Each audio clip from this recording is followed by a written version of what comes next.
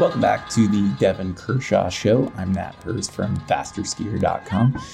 We are here in the middle of the week to recap one of the most exciting and creative World Cup venues in recent memory, a night city sprint in Tallinn, Estonia. We've got Devon joining us a little late, and we also have a guest from on the ground in Estonia, a good buddy of mine, Vahur Teppan, who once skied and studied at the University of Alaska Fairbanks. We'll be back after the weekend with a final episode from the 2022-23 World Cup racing season, and we'll be back right after this message. Are you or a skier you know looking to extend your cross-country racing career? The Craftsbury Green Racing Project is now accepting applications for the 2023-24 training year from skiers and biathletes who can receive coaching, WAC support, and room and board. Whether you're interested in the traditional Green Racing Project residential approach or off-campus options offering those with an existing career a way to be part of the team, the Green Racing Project is eager to talk with you. The Green Racing Project also has summer options for under 23 skiers and biathletes pursuing college degrees while competing at a high level. Learn more about your options and apply today at greenracingproject.com. Should I grab a beer before Devon jumps in? Yeah, definitely. I haven't had one today, so I'm feeling awkward, you know. Yeah. No, it's. I'm functioning way better when I have one or two. Just joking. Gets the creative juices flowing. We're definitely putting this part on the podcast. Check it out. Do you see my video? Yeah. Dude, this is the door to the tunnel into my garage. I'll be gone for 20 seconds to grab my beer. Okay, I'll just talk for the listeners. I'll narrate. Vahur just opened up a door into a dark space. I don't see a fleet of Teslas in there, but I assume the walls of this, should he turn on the light, would be lined with beer. What's the Estonian beer of choice? For a skier from Tartu, it's A Le Coq. Yes. Great. Okay. Well, I'm going to introduce you. So those of you who have listened to this podcast before will know Vahur Teppan as former Estonian elite athlete who is particularly talented in sprint racing, has raced on the World Cup, and then has also founded a ski school that operates multiple locations across Estonia. He has a ski bus that I've had the privilege of riding with around Slovenia. And there's one other thing I was going to say. Oh, yeah, you also were a longtime coach for several years of the Chinese national team, commuting over to China from Estonia via Helsinki. So Vahur has a lot of street cred, and he was on scene for this World Cup race in Tallinn, the Estonian capital, just last night, which looked really awesome. So, I was just going to ask you to start by telling us a little bit about, like, how did this happen? And can you kind of describe, like, the setup for maybe folks who, like, didn't get the best view? Because it looked awesome. To be honest, to you, it looked awesome. To me, it was awesome. And I think I've seen many city sprints and been there myself as well. But this, maybe I'm biased being Estonian, but to me, it was the best city sprint ever. I mean, usually you don't have much vertical meters in city sprints, but here you could have a really big climb and do it twice. So it was the lap was only 700 meters, so they lapped around twice, so it made it quite tough, I would say. And I skied the course one night before as well, and it's a demanding course. It's not just about the uphill, but I would say the downhills and the corners were the ones that were really tricky this time. So, and it was in a city park that had like a sort of band like stage amphitheater, like, but the thing that really struck me was like there were a ton of spectators, like, and dudes like set up in like a hot tub and stuff. And I was really curious, like, have heard a little bit from you and some folks you work with in the Estonian Skiing Association that, like, you know, it has not been an easy time for Estonian skiing like the past few years. There, for folks that don't know, there was a doping scandal that, you know, really tarnished core members of like Estonian elite skiing. The coach that coached Estonian athletes to like multiple Olympic medals, Matti Aliver, he and his son were implicated. And, you know, just like really kind of put back the whole cause of Estonian skiing in a way that was like really sad, because, you know, I know there are many like really good, honest people working in that realm. And I just, you know, from what I had heard, you know, skiing is just like not back to the place. Skiing is not back to the place where people are, you know, it's getting a lot of money, it's getting a lot of athletes, and but it was really encouraging. Like, were you surprised by the number of people there? Because it looked packed with like a lot of enthusiasm. Yeah, the last World Cup we had, it was 4 seasons ago, right before Seefeld World Champs. So and it has always been in Otepää. You know, the first World Cup we had was 1999, and it was Otepää. So this and Otepää's like it's hard to get there. It's like not an easy place to get to from the city. Like, it's not a city. It's out in the countryside, like not where you're going to get thousands of fans necessarily. Yeah, I mean, Otepää is 2.5 hours from the airport, but now you're just 10 minutes from the airport, and you're 5 minutes from the harbor. You know, the ferry is going to Finland and Stockholm. It's just 5 minutes away. So you're just right inside the capital of Estonia, in Tallinn. It is a singing festival arena. Every 4 years we are having a big singing festival where, let's say, 100,000 people gather, and choirs and the big choirs are singing, and it's fully packed. Then the arena is like really packed. But I think we had more than 5,000 spectators, which is awesome. I think for a skiing race, you know, and the whole course was let's say covered with spectators. Under the arena there was, I would say, a couple of thousand people watching. So truly awesome.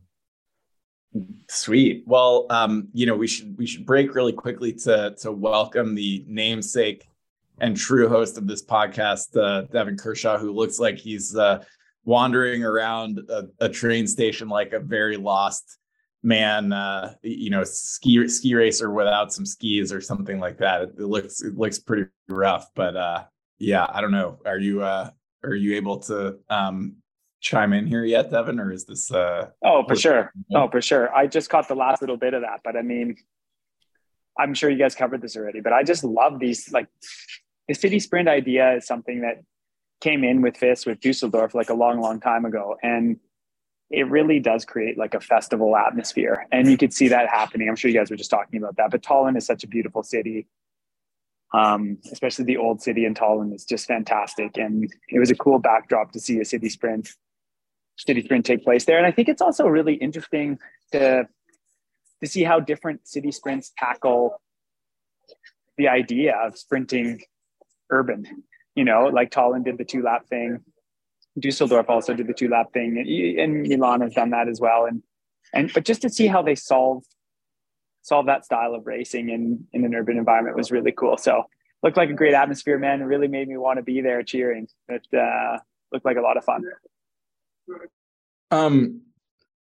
Well, we covered a bit about like the course and kind of how it happened. So maybe we jump in quickly to the racing that happened. I mean, you know, 2 sprint races, I think we can go through pretty quickly, but they both were pretty fun to watch. I also really want to talk about the waxing situation, because it was the first time they tried sort of like common waxing, no funny business, but maybe there was some funny business that I can share with folks. But why don't we start with the women's race? Because I felt like that was the most exciting. I was sorry to see the top Estonian women who, Vahur, correct me if I'm wrong here, but they're twins named Katie and Katie.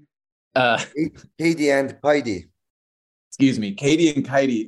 They were very close to qualifying, but there were no Estonian women that made it through into the heats, sadly. But then it was like a full knockdown drag out with the two women that have been battling it out for sprint supremacy over the past few weeks, Jonna Sundling and Christine Stavas-Skistad. And I don't know, either you guys want to talk us through that one? Yeah, I want to, because what Skistad has done here in the last 7 days is phenomenal. I mean, there's been 3 sprint races in the last week. She's won all of them. And she's won all of them in like a vastly different way. And I think that's what's been so fascinating to watch. I mean, Sundling is the quintessential pro. I mean, she's been the best sprinter in the world for a number of years. She's the world champion. She's the Olympic champion. And her technique is pretty much flawless. The way she uses her upper body, her angles, she's hitting all her angles perfectly. She has like her stability through her core. It's just like really everything you ever want to see in good, powerful skiing. And yet Skistad has burst onto the scene and is finding so many different ways to beat her. And of course, like Skistad's taller, so she's using that to her advantage. She's a big glider. We've talked about that in previous podcasts. Like it almost looks like she's going level 3, but she's just moving so fast. But she is definitely keeping like contact with the snow. When she pushes out to the side, you can really notice that with Skistad, she's the best in the world with that. It's like really maintaining contact and driving as she goes from one side to the other. But I mean, in the qualification in this one, I mean, like Sundling had her number. I mean, it's a short sprint, flattish sprint in the city, and beats her by 1.81 seconds in the qualification. And through the heats, like Sundling just looked so phenomenal, especially the early parts of those heats. She just was a totally other level than any other competitor. But Skistad in the final just like never said die and like hung on. And then what a sprint finish we had there. I mean, it's phenomenal. It was, yeah, what Skistad's doing now is crazy. Actually, in Norway too, is I don't know how much of a soccer fan you are, Vahur, but she's been compared to Erlend Braut Haaland, the striker for Manchester City. He's Norwegian, who's just like a goal scoring machine, and has been described many times as an apex predator. and now Skistad's getting that stamp on her as well. And honestly, the way she's winning these races is something I haven't seen in the women's side of things, maybe ever, actually. Just the way she's able to will out these wins in the way she's doing it. It's, never would have thought that we'd see Sundling get beat so many times in a row in different ways. What do you guys think? To me, I reckon this wasn't really the average city sprint as you've been maybe seeing. To be honest, the height difference for the course in 700 meters, guess what it was, Devon? For 700 lap, how many meters vertical? Well, I should have the like results, and because then I'd be able to tell you exactly. But I would guess like with just the way it was sloping around, like I would guess like 36 meters. I no, it was 26 if I'm right, but you do it twice, so you get over 50 meters of vertical climb, and I think it's quite a bit for a sprint race. And absolutely, what I was looking to me. Let's say if I knew Jonna Sundling would have won the race, then of course I take my hat off and great racing. But knowing that she didn't win, she was wasting quite a bit of energy in the quarters, in the semis, and Skistad was just smart, all the way. She was second. She knew second place is enough in the quarterfinal, so she didn't waste anything more than necessary to proceed to the next round. So I think that paid off in the last final round. I totally agree with Vahur, and I disagree a little bit with you, Devon, where you're talking about how you feel like Skistad like has beat Sundling in like different ways. Because I watched this race yesterday, and I was just like. I was kind of like, when is Sundling and the Swedish team like going to get the memo that like you actually can't ski away from Skistad? Like Sundling can ski away from everyone else in the sprint field, But like Shistad has made it really clear that like she can hang on. And in fact, not only can she hang on, but she can catch and pass Sundling, like even if Sundling like gets a 10-meter gap over the last hill. And so I just kind of watched the end of that race play out yesterday. And I was just like, what? Like, what is like the definition of insanity is doing the same thing over and over again and expecting the same result. And I felt like Sundling did exactly what she did in Falun, tried to get away, didn't get away, got caught, lost by a little bit at the line. And so, you know, I would like to think that we'll maybe see a different strategy from Sundling, because I mean, I don't think that she lacks the quickness that Shistad has, or at least we haven't seen them really do like a full on like one-on-one sprint to the finish line when Sundling isn't like absolutely gassed from shattering the pack. So I don't know. I think I'll be curious to see how that plays out this weekend. Yeah, but I gotta cut in here a little bit, because like where there's been a difference is that Sundling in a city sprint, like 1.8 seconds might not sound like a whole lot to like a layman, but you gain a lot of confidence from that. And I think Sundling really thought like, no, this time I'm better. I'm actually better, and I can use what has helped me win the Olympic Games and back-to-back world championship titles, and this will work. I do agree with Vahur, of course. Like, she didn't need to flex as hard as she was flexing in the quarterfinals and semifinals. Like, I mean, yeah, like you even see like Klebo and stuff never doing that either. He should know better for sure. That's true. But I don't know, like, you say like they should know that they can't ski away from Shistad, but you got to remember that like they did ski away from Shistad at the World Championships. They earlier in the season, like Shistad was like, you know, there was a lot of hype that training has gone well and she was in great shape, but like really like she's won 3 World Cups in a row, but it's all happened in the last week. And I kind of feel it is kind of like a rookie hockey player or a rookie pitcher or something in MLB for those from the US or Canada, where like batters just can't figure this guy out, even though it's like, come on, he's just throwing sliders all day. Like, just hit the slider. And that's what it looks like maybe for us. But for someone like Sundling or a Dahlqvist or you know, some of the Swedish sprint team, which has just been this armada, I'm not so sure it's just so easy to read the situation and be like, okay, you got to just wait for a one-up sprint with her.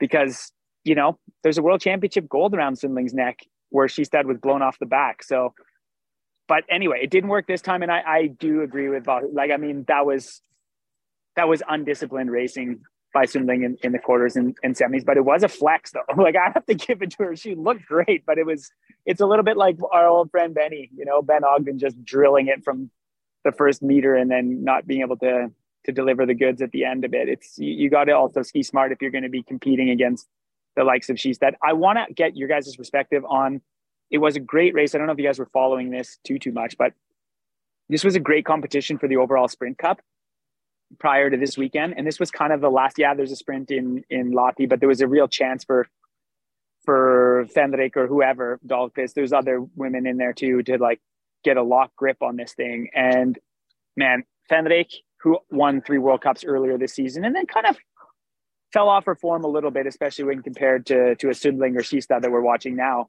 But she really delivered a great race. And I thought it was really cool to see that, like, barring some complete catastrophe, like Fenrik will win the Sprint Globe this year. And what an achievement. I mean, of course, like, Swiss ski fans are used to like all these globes, but all those globes just came from one man.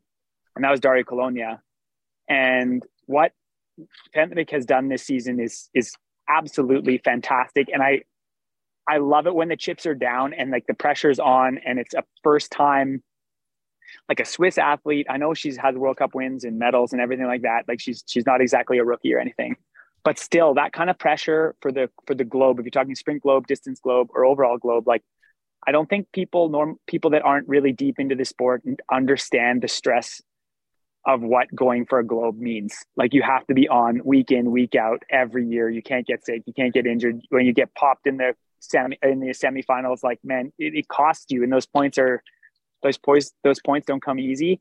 And the fact that she came into this with such a tight race and really put a vice grip on the whole competition, I thought was awesome. And the way she was skiing too was awesome. So I don't know, what are your guys' perspectives on Fenrik? Now she definitely had a really good day of racing again, being on the podium. Let's be honest. I mean, there's only three places on the podium. She took one. Maya Tallqvist wasn't there, so they were, what was it, 3 points between them before this race. Now it's 23, if I'm right. So she has definitely huge advantage going into Lahti now. I mean, and like the only thing I would add is like, Devon, you sort of described like Feinblick as like tailing off a little bit. I mean, it's hard to, I feel like it's hard to say that. Oh man, your fan club's behind you now, Devon. This is cool. When Feinblick was winning all those races, like Sundling and Skistad were like not there. And so in fairness, but I think it's a testament to like, her persistence, especially like she's not as strong in classic, but has had some, solid classic results this season too.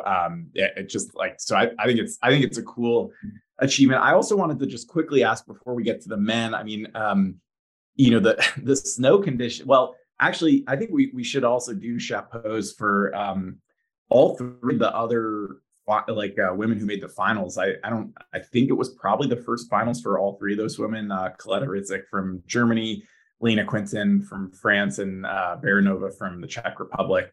Just like cool to see some new faces in there. It was just like, yeah, I don't know. It was nice to like see the kind of diversity of athletes, but then we also saw like just a ton of people crashing in both the men's and women's races. Like Julia Kern, was kind of gunning for a spot in the finals and just absolutely ate, on the home stretch. And I was curious from Vahur. I mean, it definitely looked like it just was kind of soft and mashed potatoes kind of skiing, but also, maybe there were just like some snakes in there. I don't know. I mean, you skied on it.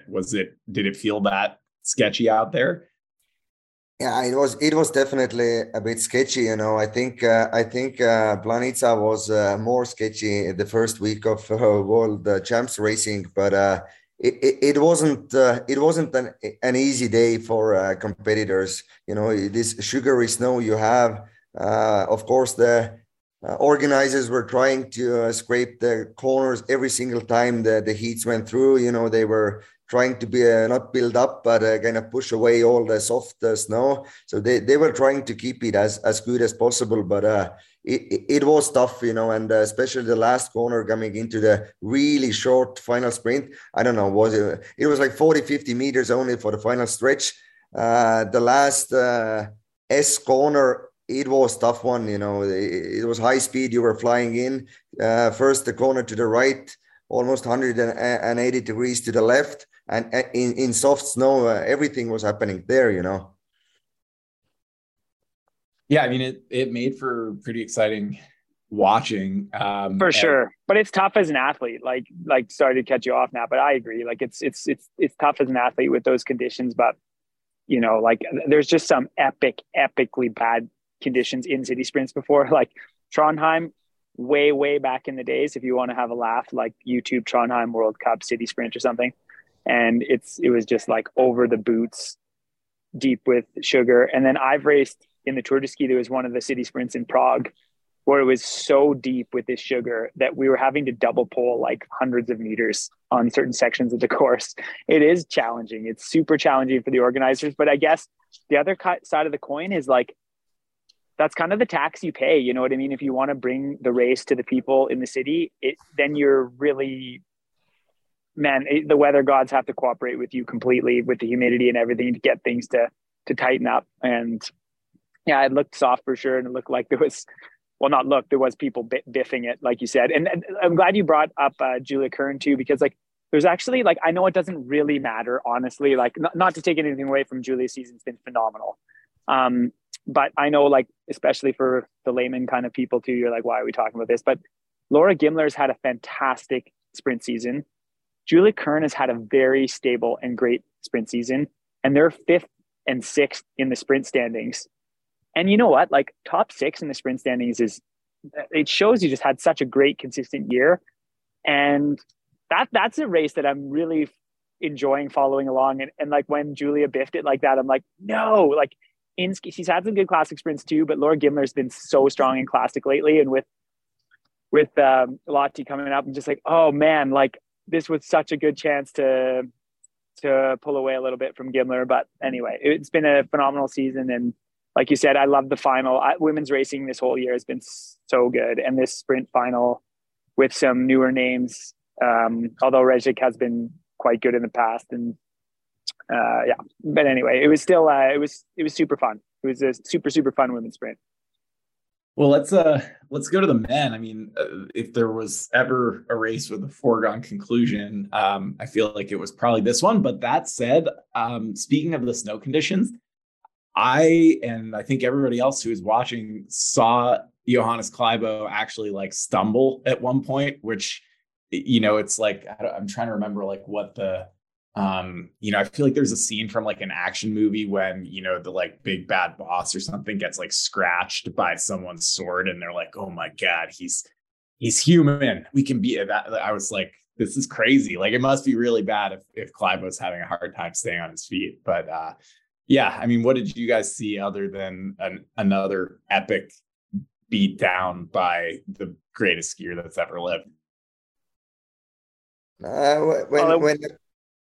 When you were guys were talking about the women's race, you know, Skistad and Jonas Sundling, and just to make a comparison between you know, top women and Klæbo, then Klæbo has balls to learn in the quarterfinals and semis. You know, he doesn't need to go first and lead all the way and just, you know, demolish.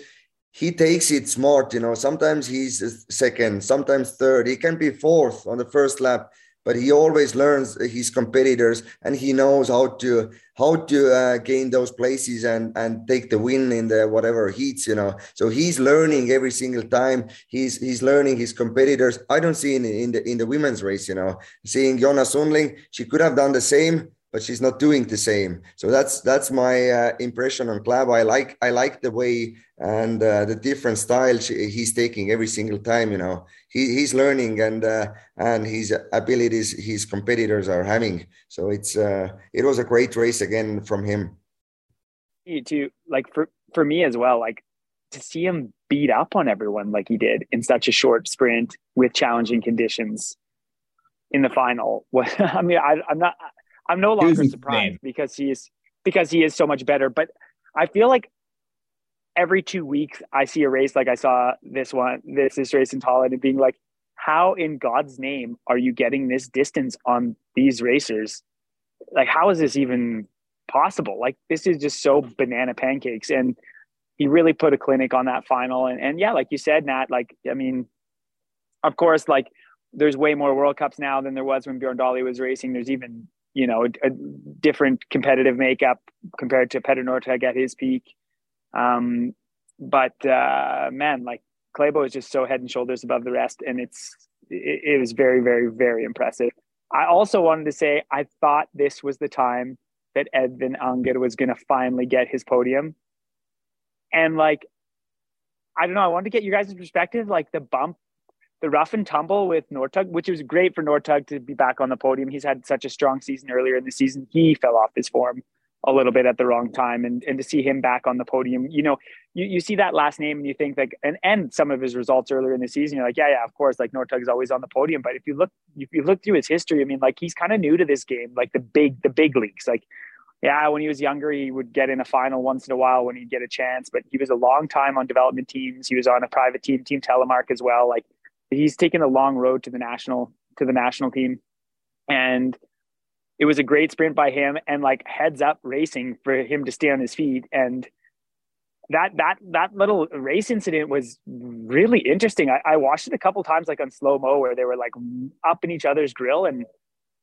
I mean, I'm not saying you want to get disqualified or anything. That's not what I'm saying, but it was quite a lot of contact in that moves. I don't know what you guys saw there.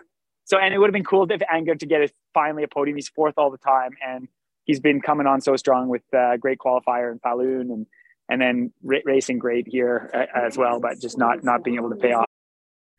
I mean, I kind of liked it, and I felt like you couldn't disqualify anyone yesterday because it was a city sprint, and it was like just, I mean, like Skistad or Sundling almost like took out Skistad like in the home stretch of that race, and it was weird because it was there was sort of like a best line to the finish, but it seemed like the firmest snow and the best skiing was like out a little bit. So you had everyone coming out there. I don't know. I mean, I didn't do the like full on forensic analysis. It definitely like there were any number of like kind of sketchy spots. So I didn't see it, but I mean, I totally agree. I actually love that Edwin Onger like has to keep waiting. You know, dude's 20 years old, 21 years old. So he'll be fine.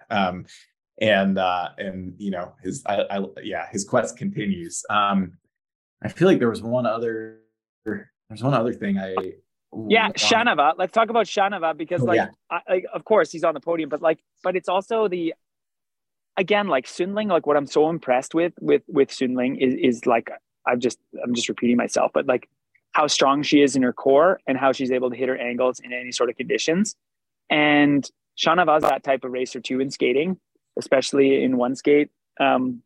He's just able to get high hips and a strong position in his core and really drive the poles into the snow in such a way that the energy is going where you want it to go if you want to ski fast. And yeah, he got completely undressed by Klæbo, like completely. But the way he was skiing in those conditions was something else. And I think it's cool. I mean, we talk a lot about the French sprint team for men and how strong they are and how good it is for the sport that they have a number of guys at a high level. But I think it is worth just taking a moment and being impressed with how Shanava is able to ski technically like that in all sorts of conditions. Because it's not surprising to see him ski so beautifully in Davos when it's like rock hard and easy to balance. But it's something else to see him be able to hit those angles when it's soft and like you're getting bucked around a little bit. So I was pretty impressed by that. That's the same point I would bring out as well. Shanava is a big dude in cross country world, and Edwin Unger is even bigger. And let's be honest, the conditions were getting harder and harder. It was in the qualification, it was much more solid or firm and faster. I think that the final times were 5-10 seconds slower than in the qualification. And for the big guys like those two to be second and fourth overall, I think they had a really, really good day in general. You know, it was sugary soft, and Edwin Unger is like, I don't know, 90 plus or 95 plus, maybe 100 kilo heavy. You know, it's not easy in these conditions. I'll just throw out a couple other things that I saw. I wanted to just compliment Renaud J, who did not quite make the final, but he was seventh. And, you know, that guy's been like a mainstay of the World Cup, and I feel like really has kind of leveled up this season. We saw him win a medal in the team sprint in Planica with Richard Juve, and so I thought that was cool to see him mixing it up yesterday. Also, Harold Osberg Amundsen making it into the semis yesterday as like a guy that is definitely not supposed to be a sprinter. Like beats Sindre Bjornstad Skar, beats Ben Ogden. Like what's even happening? And then we gotta call out Ben Ogden for wearing his hat completely backwards, missing out on TV time for his sponsor Cabot Cheese, which honestly makes like the very best cheese in the world. And maybe this was a good strategy, because instead of like 5 seconds of TV time in Europe where no one can buy Cabot Cheese, now we're talking about it on the Kershaw podcast, where, you know, hordes of people will now be flocking to get the Hunter's sharp cheddar off the Northeast store shelves. I want to talk about this waxing situation because, as we've discussed briefly, it was the first time there was like a common mandated waxing protocol. From the description, basically, Swix provided like roto brushes or roto corks and all the wax.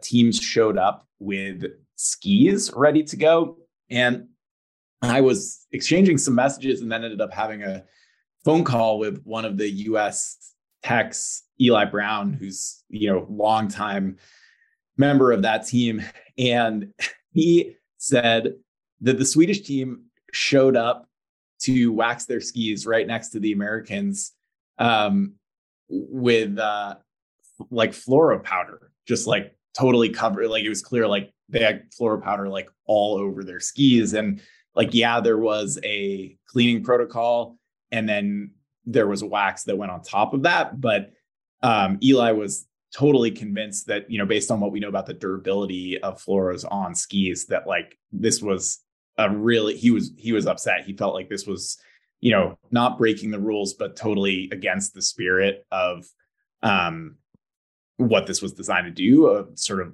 leveling the playing field. And then you kind of look at the results from the qualifier and saw some pretty popping times by the Swedes. So I talked to him a little bit about it, and he was like, use my name. Like, he apparently talked to Swedish press about it too, and it never kind of made it into the papers. And I emailed a couple of the folks with the Swedish team. I emailed Anders Byström and Lars Oberg, who are, I think team manager and federation or cross country kind of association manager. And Anders was basically like, I don't really know. You got to talk to Petter Mielbach, who's the head of the service team. And I didn't get a response from Petter, so I don't really know what's going on there. But I think, a couple things.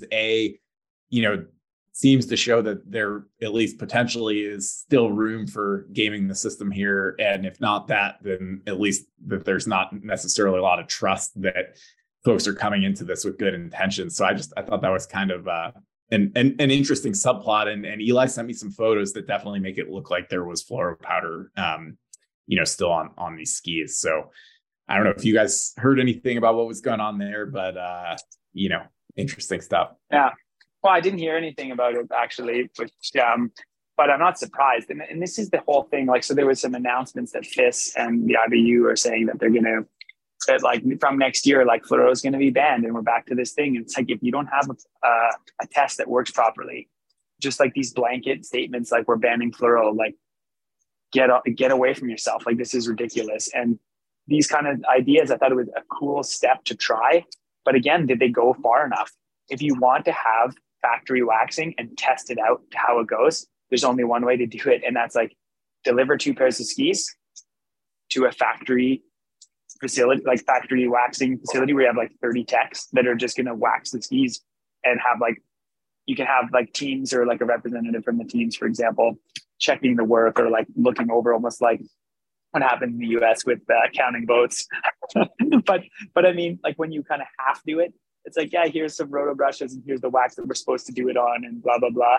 Like, and you're surprised that people are trying to game the system. Like, come on, it was a half-assed attempt, I have to say. It's an interesting attempt, but it was half-assed, and I'm not surprised it didn't work out like they wanted it to. I totally agree with Devon. It was surprising to me as well, hearing that those skis that were handed in for the race, that they didn't get cleaned by the Swiss guys. For example, it would have been so easy to gather, I don't know, 10, 15, 20 waxers from Estonia and just clean all the skis from fluoros and just make them blank, and then give it back to the Norwegian, Swedes, whatever team, here are the tools, wax them for the race. But you need to clean the skis. Otherwise, it's stupid, You as Nat said, you come in with powder skis. Nobody really checks if you clean them or if you apply anything. Maybe you just spin the rotor brush and go to the race. It's stupid to have. I mean, the idea is really good to save the cost and come on, waxing. It's good, but just one thing. Have it organized so every ski gets clean and you avoid all this kind of maybe you can blame Swedes, but I mean, they just maybe found the hole in the rules or whatever. But I think it's organizers or like FIS should have been more strict about step one. Let's make all the skis equal first before we start waxing them. Yeah, and I mean, I guess like I think maybe you got to go through this exercise once to like see where the holes are, but also it's like, if you're showing up with a sieve to a thing where you need, this is not the right metaphor, but like, it's like, this, it's not like this was not starting over. This was a foreseeable problem for sure. Which, I feel like we've talked about foreseeable problems that have not been avoided on the World Cup circuit this year so many times. I don't know, Vahur, do you think does the Yeah, but I want to just ask one more time though, like that's right. I just want to like harp on this a little bit because like this sort of waxing stuff really bothers me. To be perfectly honest, I don't know how good my sound is because I'm on a train, so probably sounds like shit. But what I'm saying is like the whole thing, like with all these big wax trucks, they're like kind of arms race with the waxing. FIS had all these regulations with ventilation and this, that, and the other that they never followed at any of the venues. And then this is just kind of like a repeatable thing that happens with FIS where like they have these rules for health, they have these rules for waxing, they have these rules for bibs, they have these rules for now we're going to try like common waxing for everybody. And then the execution is always garbage. And I mean, yeah, the fact that this didn't get executed the way people would have liked it to make it fair is not surprising whatsoever, given the history of like zero oversight. I feel like they just sent like these emails out kind of thing. And this time, yeah, they tried a bit with Swix being like the supplier of like common equipment and waxing, but like, Jesus. I mean, it's the Mickey Mouse Club over there, and like they've got to get their head out of their ass. This is professional racing. There's a lot of money on the line. It's the end of the season. Some of these competitions are really tight, like we talked about. And when you run into situations like this and you didn't give 1 second of thought with oversight, then like this is what you get. I mean, it's embarrassing. On that note, Vahur, are we gonna have another city sprint in Tallinn? Do you think there's money and will to make that happen? Being in the crowd, taking interviews, talking to the athletes afterwards, I would be actually very surprised if we didn't have another one coming.